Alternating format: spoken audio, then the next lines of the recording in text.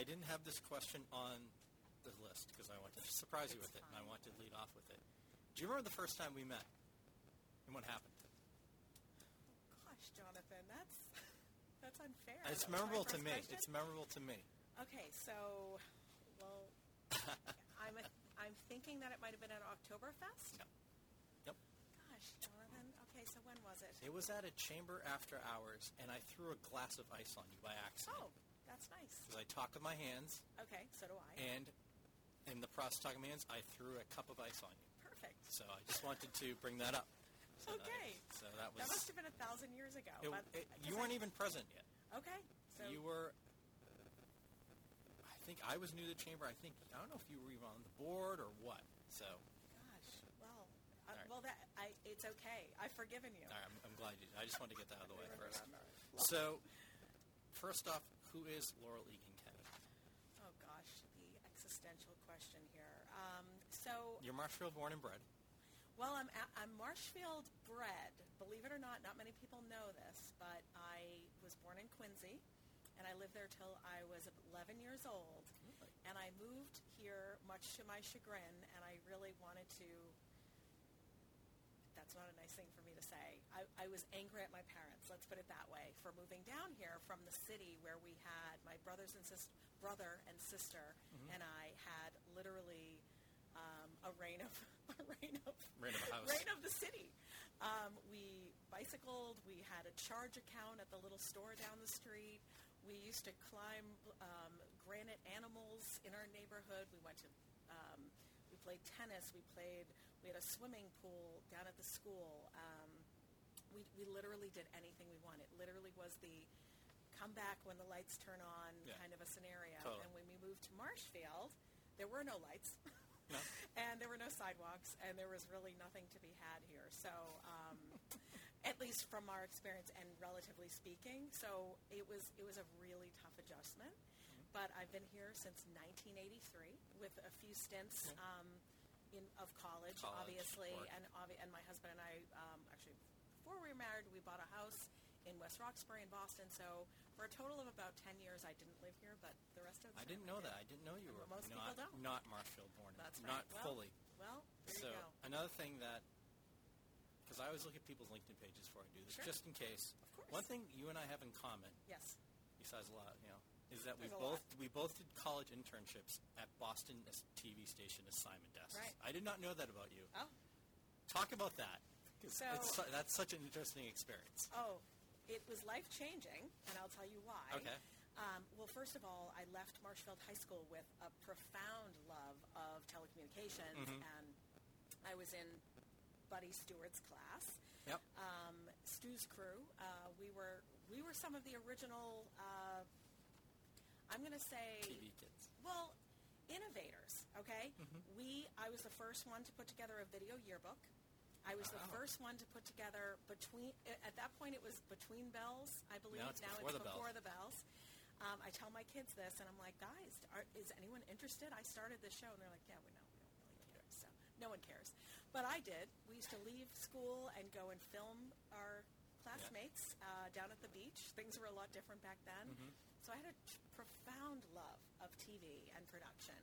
So going in for internship, I was a communications and English major at Simmons College. So obviously, naturally, I wanted to be in TV. I thought I wanted to be an Like a news anchor, person. yeah. Yes, right, like everyone else. Yeah, we all do. So my cousin, who was an executive in news at the time, she was at WCVB TV. Mm-hmm. She got me an internship at WHD TV, Channel 7 back in the day, and I had the most amazing experience as an anchor desk person, intern, throughout the summer. I actually was the person who ran tape back and forth for the old The old beta decks. yeah, the beta decks, but they were videoing down at the Esplanade for the 4th of July.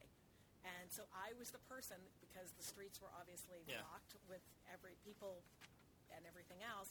So that was one of my jobs. But I would go out with reporters. Yep. I would come up with assignments and all kinds of things. But it wasn't for Call me. all those places. Yes. That list of Call phone the places, right. You would hear things on the news. Yeah. And the scanner.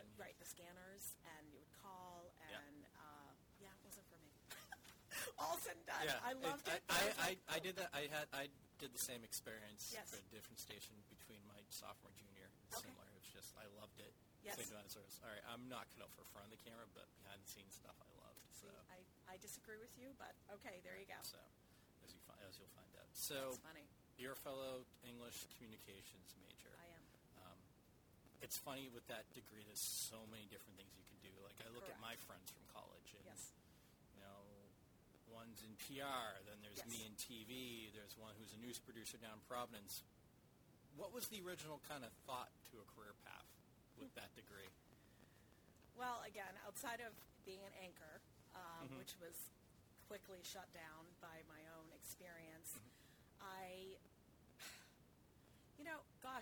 I don't know how I ended up. Nobody ever ends up in financial services, Right. and especially in the But line. like, that what was work. like the original, like when you were graduating, graduating college? What was like the thought of like, okay, I think this is the career I'd like to choose. I guess marketing. Okay. Whatever marketing meant at that It's point. like that marketing, PR. Yes. And I think advertising was kind of the hot term Yeah. at that point. So I think that's what I thought I was going to do. Right. So how did you get into combining communications and finance? Because that's what you do now. Yes. So how did that happen? How did you get into the financial realm of things? So again, sort of a strange, windy road. No one ever takes a direct road here. But I was out of college. I decided to, well, first of all, another little known fact, my first job out of college was at the Ventress Memorial Library. I was a children's librarian, turned reference librarian, obviously junior because I didn't have my master's degree. Wow. I loved it because I loved working with children, and I love information and being able Yeah. to have my hands on Totally. information. So it was fabulous. But I only lasted about a year when I got really antsy and really wanted to get out into the real world, as it Yeah. were. So I took an internship back at Simmons College, where I had just graduated, because I knew I wanted to go back to graduate school almost right away.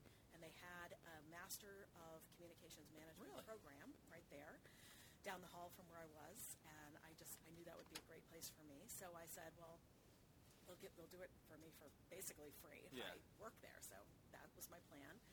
Then I found out that the job I had taken was only a 9-month position, and it was a very low salary. So Like most communications positions, Exactly. especially when you get out of school. especially freshly out of school at 21 or 22 years old. So I was like, well, what am I going to do for the summer?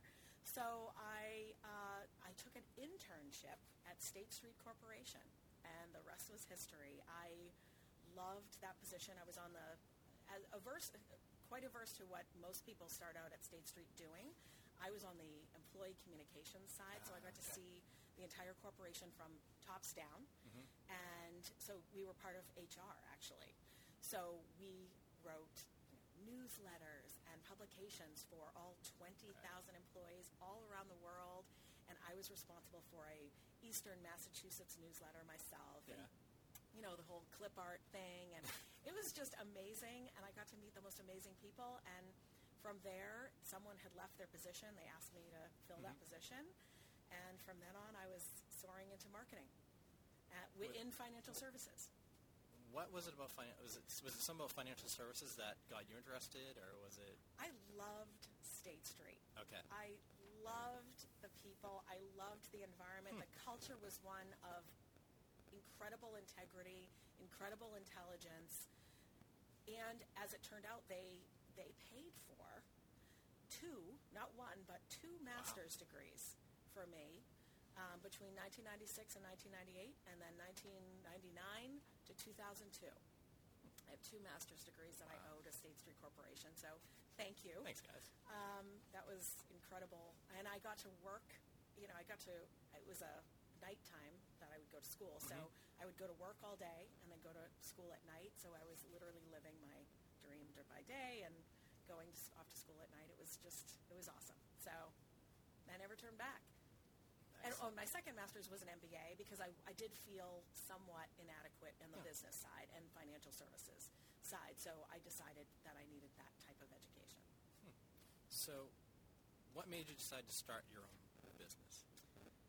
So I worked at State Street for 9 years, and in 5 different positions, would you believe? I worked my way up into this exciting.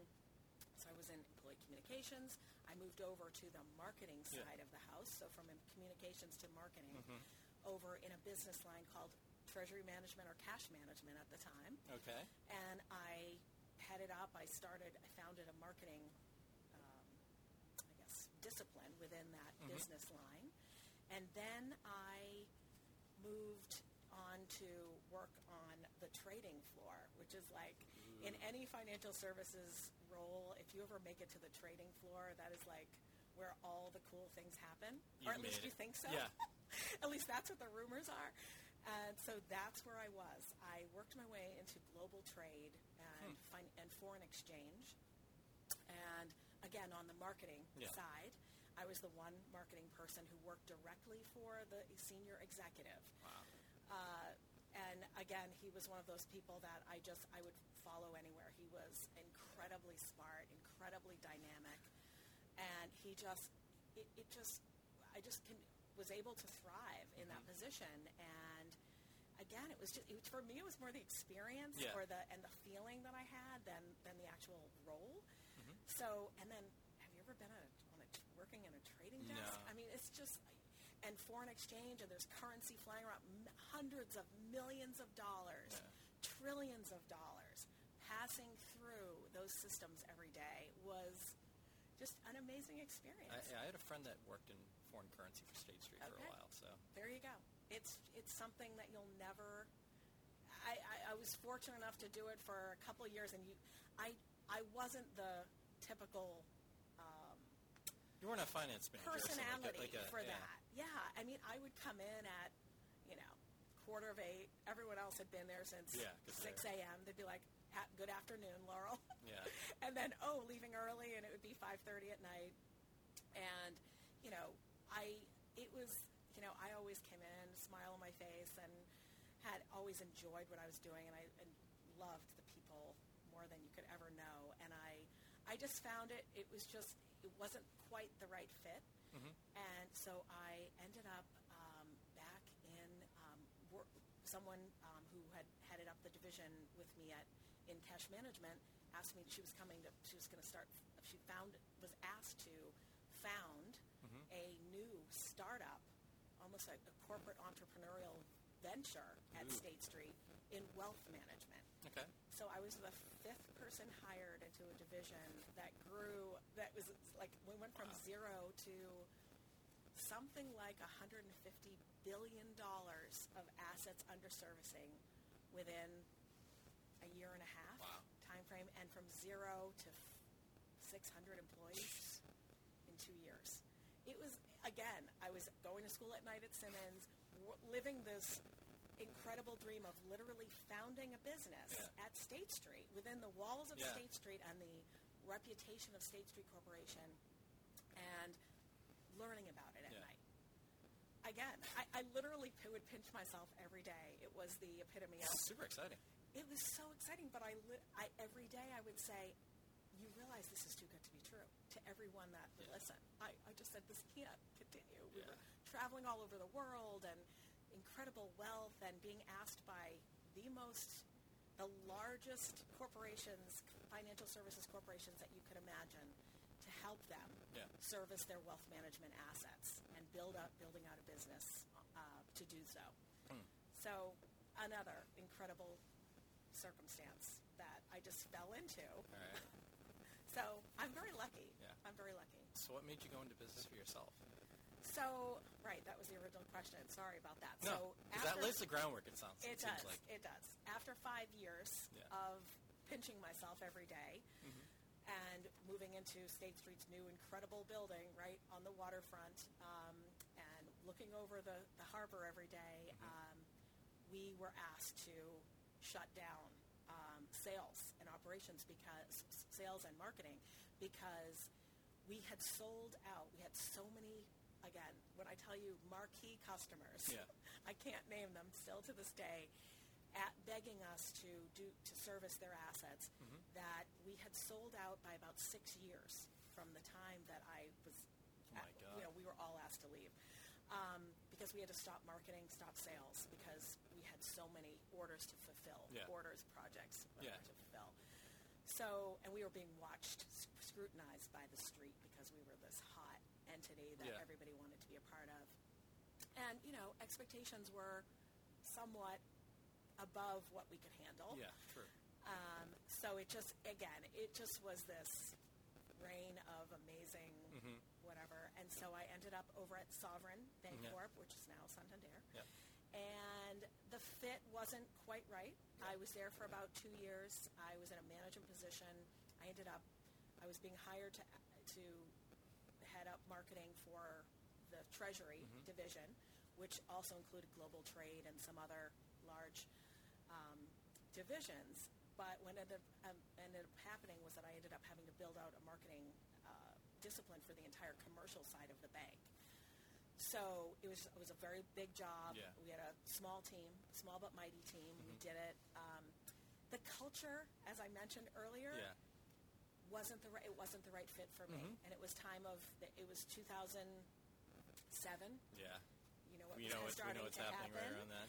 And the writing was on the wall a little bit, and Yeah. I was asked to cut, I think it was 10 to 20%. And I just said, how about you cut me? And it was a good time. I was having my third child, 2 of which were quite in a row, as you know, Yeah. Lizzie and Jack. And I said, cut me. It was time. And I was Really? like, it's time for me to go out on my own. And I had Wow. some ready-made customers who had been Okay. asking me to kind of, hey, Laurel, if you ever think So about... this was kind of like brewing It a little was. bit, It was, in my head and in some others. and you already had like people you Yes. could. People from State Street, people from Santander, people from all over the place. Oh, and by the way, Sovereign, too, was undergoing their whole change into Santander Santander. at that time. So Right. there was a lot of transition. And there was the huge financial downturn. Right. Yes, ended up being even larger than most people could ever imagine. So, before I ask this question, I was going to ask you, what is Turning Point Communications? This is something I've been trying to figure out for years, as long as I've known you. I've been thinking about it, and the way I summarized it was, and you can say I'm completely wrong, whatever, is you're basically you're trying to give people who are really good financial people marketing and communication skills so they can kind of promote what they do, grow their business. Yes. You're basically taking bean counters, maybe with not much personal marketing skills, and giving them those skills. That is partially what I do. So what is it? So you are not alone. My own husband has no idea what I do, so it's okay. Probably neither do my children or the rest of my family. So the marketing communication side, believe it or not, has somewhat fallen by the wayside a little bit when it Really? comes to Turning Point. The original founding of Turning Point was based on exactly what you're talking about.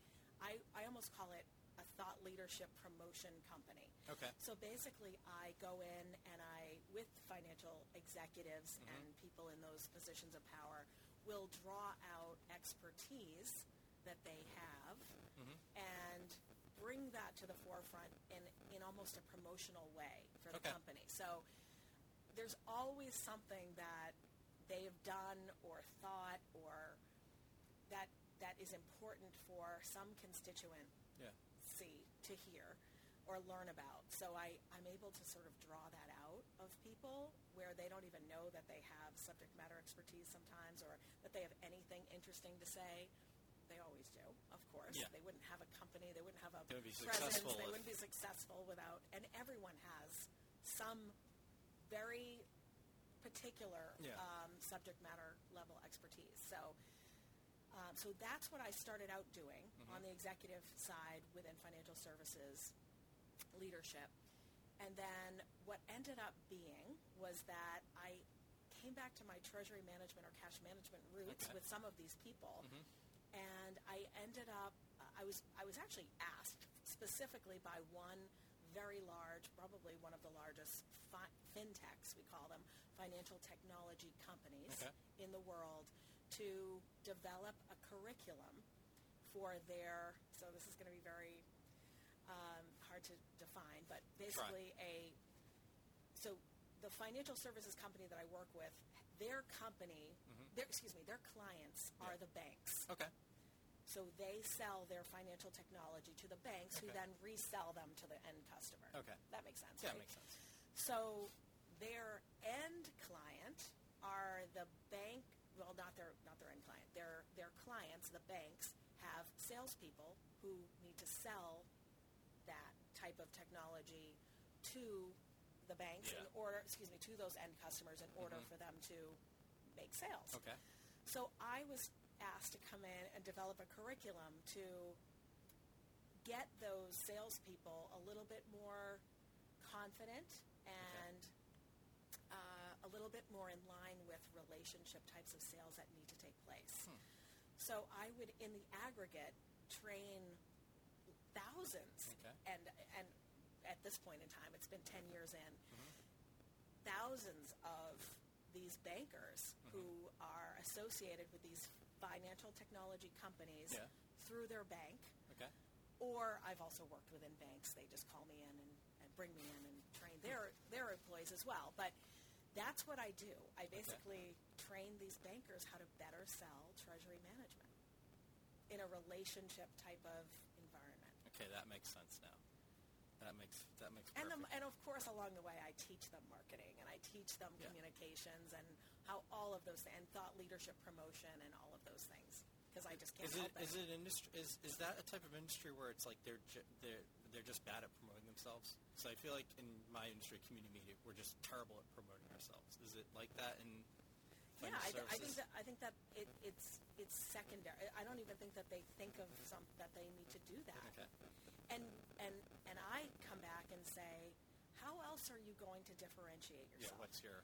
Every bank, offers the same products. And especially when you hire a large global financial technology company to be your provider, which, by the way, is the best way to go. Okay. Because they have best-in-class services and solutions. But at the end of the day, you're not going to differentiate with your pricing. Right. You're not going to differentiate with or you shouldn't. You're not going to differentiate with the products because they're all the same. Yeah. They're somewhat commoditized. And then, so how do you differentiate? It's you. It's the person. It's the human So aspects. that's what I try to bring out. So how'd you come up with the name? So I was at a turning point in my life, remember? As I mentioned in 2007. All right. So this was a turning point. All right. Always intrigued. And hopefully this will mean a turning point for them as well. So you may not be able to answer this, exactly, but who are some of your clients? Who are what type of organizations or institutions? So the fintechs of the world, FIS is one of the largest global financial services technology companies that there are. COCC, there's a local one in Connecticut. There are others that I'm looking to work with as well with that same model, whereby I, in an aggregate, train a lot of their customers. And then within the banks, I've been very fortunate to work with, over the last couple of years, my Capital One is a huge customer of mine. Cool. Yes, very cool. And then there are some community banks as well that unfortunately aren't headquartered here, but are headquartered around the country in various areas. I want to get into that in a second. Yeah. So how do these places find you? It's like did they put the bat symbol or something like that, or how does this work? Because you go all over the place. I do. That is. Is it just relationships throughout the years, or It is. First of all, it's a very small world. Treasury management in and of itself is a small world of people who've been in the world for a long time. Yeah. Wow. I'm 22 years in to the industry. I would say I know a lot of people, of those people through my previous relationships, but also I ensure that I maintain relevancy in the industry as well, because I'm not a typical person in the industry. I'm neither a banker nor am I an actual person who is a treasurer within a company. And you don't always have to have that title, by the way. There's always someone doing the financial, bringing in payments, recording those payments, and then making payments out on the cost of goods sold and everything else. And then there always needs to be a way to automate some kind of lending capabilities. You always need to borrow money at some point. Yeah. Or you need to, if you've got extra cash floating around, which is a nice position to be in, you need to be able to invest it quickly and in an automated fashion. So there's always that capability. You have to have that in any company. Hopefully you're collecting money. So given that, I am part of boards in other areas of the country, and so that's what I make sure. And I'm always at industry conferences, learning as well as teaching. I'm always presenting as well. It's super fun, and I'm involved in the national organization. Okay. So I'm just highly involved. Speaking of other parts of the country, how does a person from Marshall get hooked into the Dallas financial area? So I was on the board. You make a lot of trips to Dallas, so you've been really involved in the Dallas area. I do, and that's the funny thing, because people call me out for Dallas, but I'm actually more so in San Antonio these days, and gosh, just about anywhere else. LA, New Orleans, southeastern part of the country, the Tampas of the world, other areas of Florida, New York, Richmond, Virginia, etc. I get called out because the Dallas thing, I was actually on a board in Dallas for 4 years. So I was down there monthly as part of my duties, so to speak. But I could do my work from anywhere. I was the social media coordinator for the board. What's something a client should know before working with you? So say a potential a new client is watching or listening to this. What's something you'd like them to know before you start working with them? Wow. To make that experience even greater than it would be. Right. Well, I would say there are only, I'm not even going to say a handful, there are only about 2 banks here on the South Shore that would probably utilize my services because of the level of sophistication that needs to be there in order to service this type of client.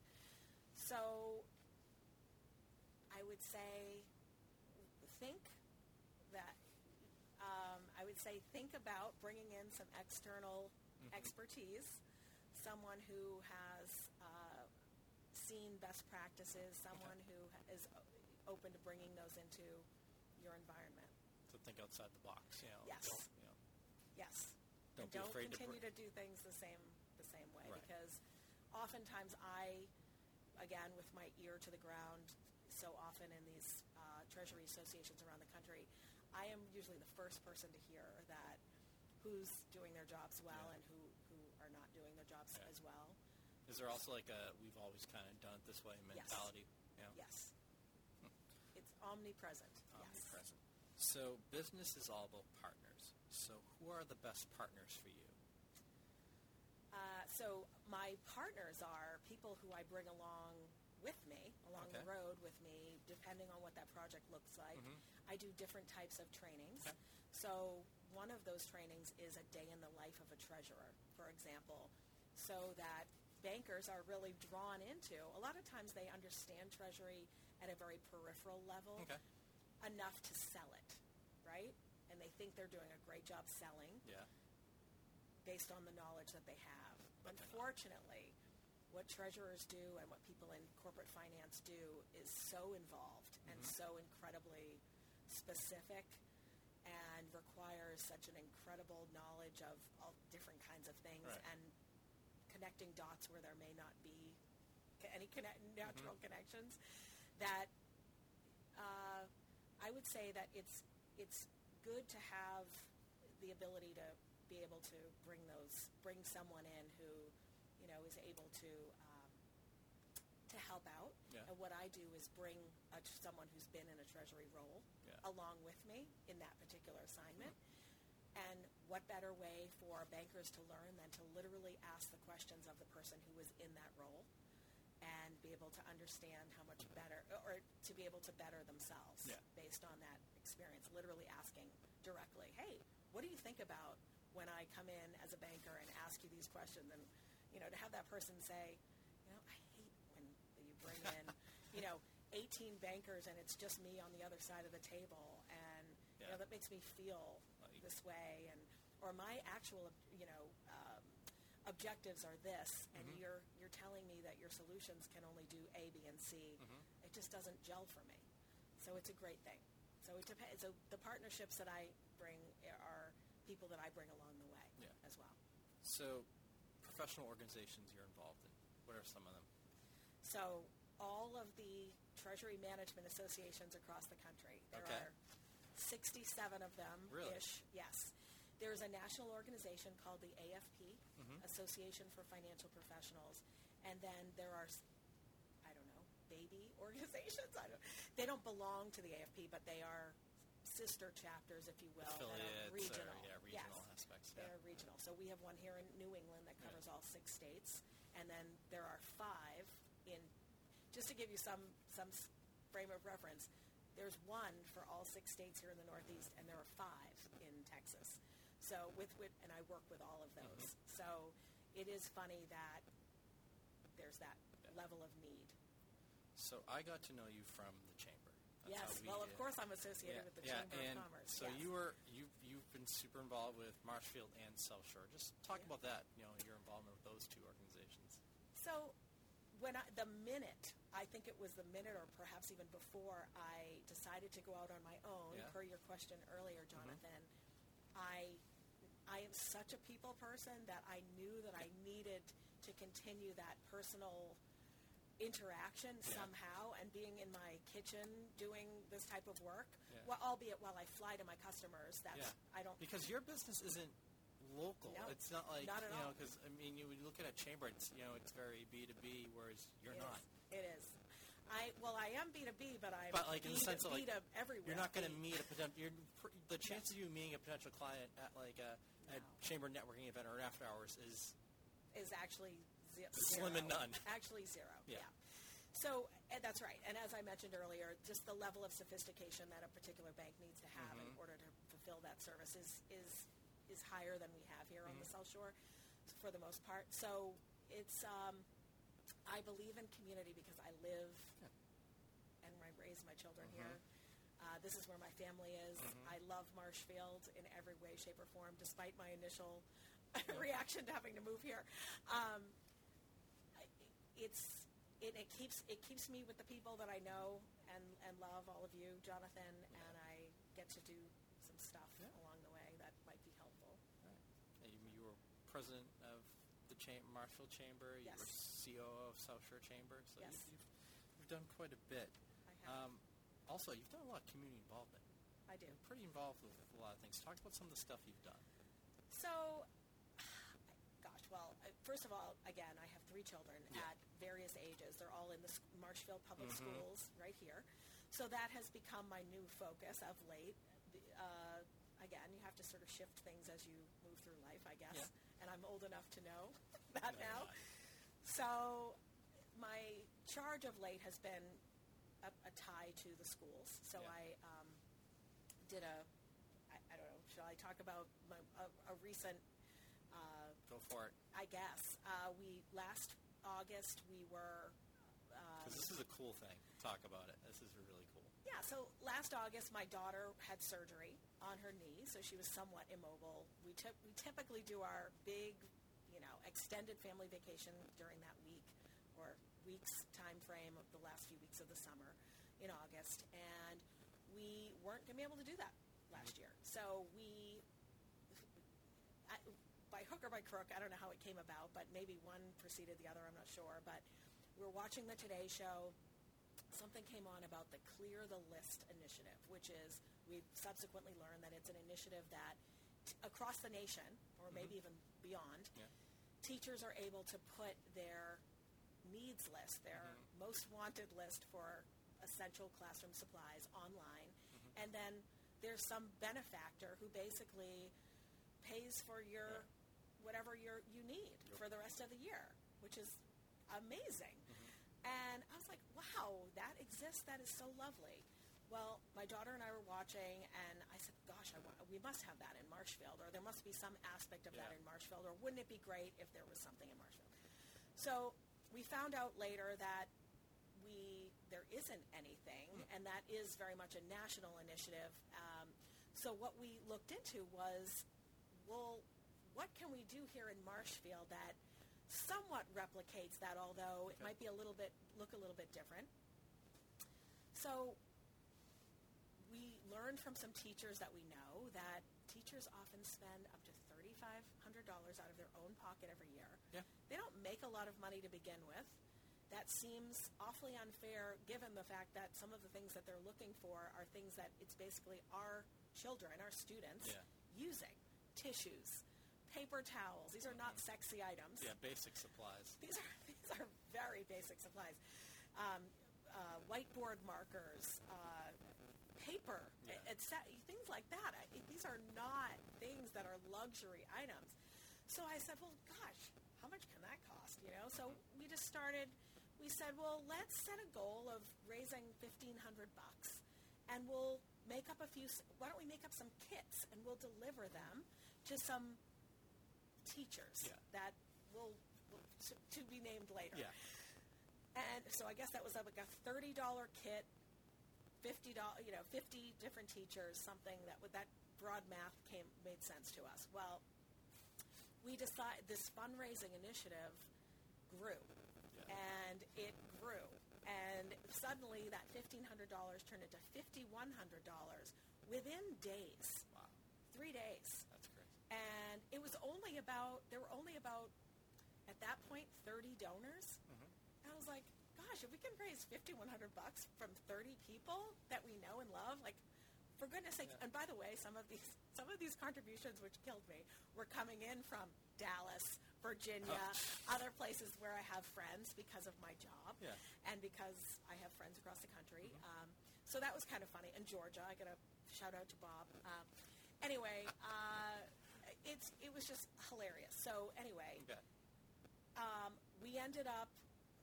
We have a love of shopping, so we went shopping for these classroom supplies based on that $5,100, and the money kept coming in and kept coming in, and so we just kept buying stuff, and that whatever it ended up being, about $8,400. Wow. We were able to buy, we figure, with purchasing power and getting free stuff because we had bought so much stuff and couponing and whatever, about $10,000 worth of supplies. That's awesome. We gave a $15 worth of tickets to every single Marshfield public school teacher, and they were able to, quote unquote, shop for the items that they needed most. Oh, that's cool. We assigned point values to each thing based on, we had all kinds of grids and things. Really... It was very intricate, of course, because, this is my background. I do have a financial services background. So we got it down to like point values per whatever, one paper towel roll. We got it down to $1 worth of one ticket. So people got to shop for what they needed. And that's crazy. What we loved was, Jonathan, it was $15 at the end of the day that each teacher received, the equivalent of $15. Yeah. And that it was the day before school started, and we had teachers come up to us and say, you have set the tone for this entire school year. That's awesome. How do you compete with that? That was... And my girls were along the way. My son was very helpful with the muscle part of things, moving stuff around. Well, he would the girls come are older shopping with me. He would give me some advice on which whiteboard marker colors to, But it was my girls that were along for the ride. Even with Kate and her big bubble cast and all kinds of things for her knee, but putting things onto trucks, moving them off, setting them up, and it was an incredible experience for my family. And again, as always happens, we get so much more back for things that we do than we give out. Another youth-related thing that you did, you started the internship program. That's the chamber internship program, which has really grown from. Yes. I mean, that's been going for how many years? 9 years. I believe this is our 9th year. Is it? Yes, which is shocking. I have a love of children. I always have. My children think I'm weird, but I tell them that I'm somewhat of a children whisperer, or maybe even a baby whisperer.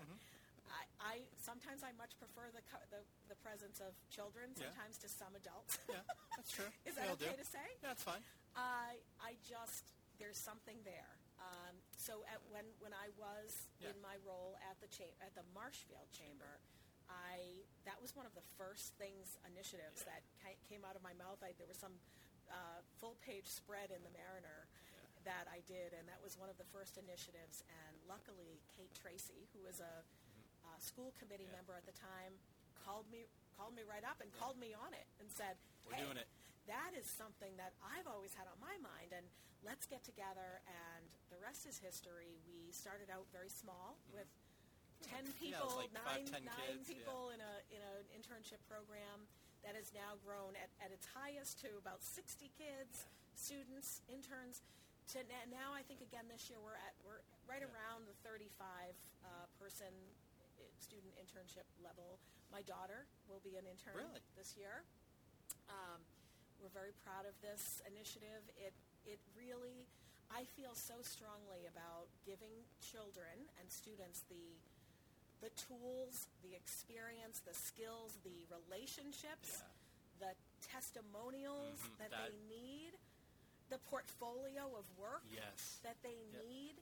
And then at the end of the year when they're done, this is now a 6-week program full-time, 25 hours to 40 hours a week for the last 6 weeks of school now. That's what we're up to.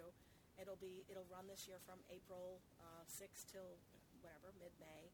And the experience that those kids get by truly working in the environment. It's not just, I'm going to come in for 3 hours a day after school. You're involved. You're living in that environment, or working in that environment, and you are part of the system now. That experience is invaluable. Right. And so then what I ask them to do at the end, because I've been fortunate, I continue to speak at that final ceremony that we have, I just remind them, I say, you take nothing away from this. If you take nothing else away, which of course they always do, make sure you're able to tell the story. Connect the dots for a future employer, a college interview person, an admission staff, I guess that's what I'm trying to get to. Be able to tell the story of what you did on your own, and you were. There's always something. If it's one project that they saw through from soup to nuts, it doesn't matter where we send that student. It just, there's always something they can take ownership of, and that's what I ask them to do. Be able to tell that story. Yeah, the presentation there is always really interesting because you hear the stories from not only the student but also the business they're working with, and how the mentorship and how this person's going to be working there during the summer, or it's, hey, I've wanted to pursue it, now I really want to pursue this, and now I have a better direction as to where to go. Or you know what I learned on the assignment desk. I don't want to do. It's not something I want to do. That was an internship, and I guess that was really what this was all founded on. I learned I didn't want to do that. And looking back, I'm pretty sure there's kids who that their career now is because of that internship. Absolutely. Really either directly they got a job. There are sometimes students, and you don't have to be going on to higher education, by the way. There are people who do technical types of skills. It built that relationship. And they go directly there. Yeah. It's amazing. Or after school, they're able to kind of reconnect with those people, get those people to continue to be their mentor or write those recommendations. Exactly. I still get those requests, which I love. Yeah, that's awesome. Yeah, it's honestly, again, I get so excited, as you can see, about that.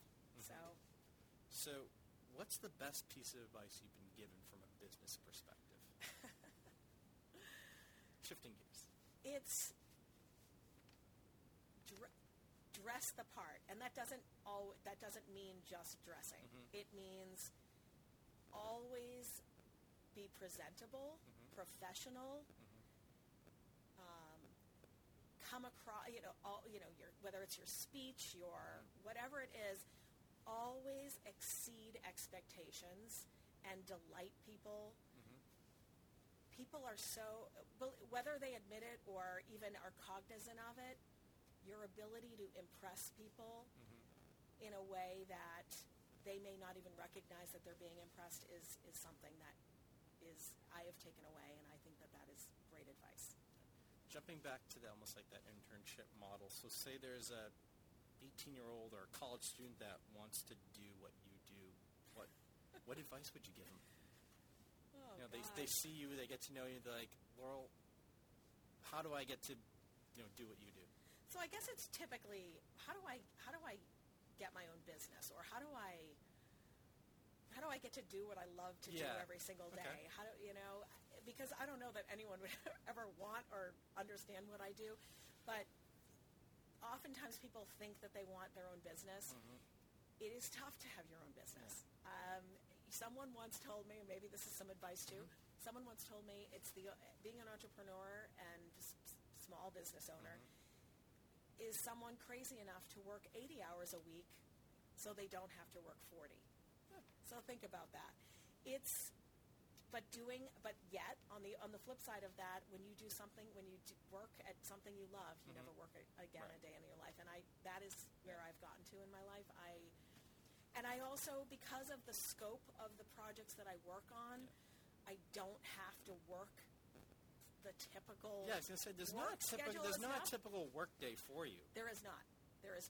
It's probably like massive project chunks, right? It is, especially when I'm training. Right. And I'm able to, because of the scope of the business and because it's a specialized niche, if you will, and because of the clients that I have, I'm able to work less, technically, than I would on a 40-hour-a-week job. But when you're working, it's full. Oh, it's very intense. It's very intense. Yeah. But that also frees me up to be able to do stuff in the community and be with my children and be in Marshfield, be with my parents and the rest of my family. It's a very rewarding place to be. Is there like certain times of the year you're busier than others? Yes. Or is it, yes, it is incredibly seasonal. Yes, really? That is yes. So right now I'm just about to be on that upswing of April, May, June. It's not an atypical seasonal flow. So April, May, June, and then September, October, November are my busiest months. Is it like end of fiscal year, end of calendar year? Or? It's by the time companies start to recognize our employees are our biggest asset. Let's get them trained. And then when it comes to the leadership side of things and thought leadership side of things, it usually coincides with, believe it or not, like beautiful weather. Yeah. People start coming out of their coming out of the shell, their hibernation and like, okay, I've got to get ahead of the curve. And how do I do that? Mm-hmm. So if you were able to jump in the time machine to the start of your career, what would you tell yourself? Man, it's going to be a wild ride. And trust yourself. Trust yourself because there's absolutely, and I'm not a linear person by any stretch of the imagination, completely dynamic. Trust where the world, or this is going to sound kooky, but the universe takes you. Mm-hmm. There were some weird things that happened to me. I never thought financial services would be in my future, and yet it is the backbone of what I do. Right. Trust where that journey leads you, and don't try to push too hard against what comes. And last but certainly not least, for those that want to find out more about you and Turning Point, where can they go? Well, if you want to learn more about me, it's probably best to just get me directly, because who knows what you're going to learn or hear elsewhere. But obviously, I've got a website. I am very active on social media. That's probably one of the best things that I do. When it comes to social media, it's not that the silversmith has or no, the shoe cobbler has his children have their shoes. The shoemaker's kid has no shoes. I do enjoy social media. Yeah, so you do. If you really want to get a full sense of what I'm up to and where I've been and where I'm going, go to my LinkedIn page. I've got LinkedIn for my company, Turning Point Communications, or Facebook. I've got Facebook company pages, etc. And, of course, I've got a website, turningpointcommunications.com. Or just call me. I'm available. Just find you. Or see me in the airport. Well, thank you for doing this, Laurel. This is fantastic. This was I was super psyched about doing this one. It's everything I thought it would be. Jonathan, we love it. Thank you. Great. Thanks for having me. You betcha.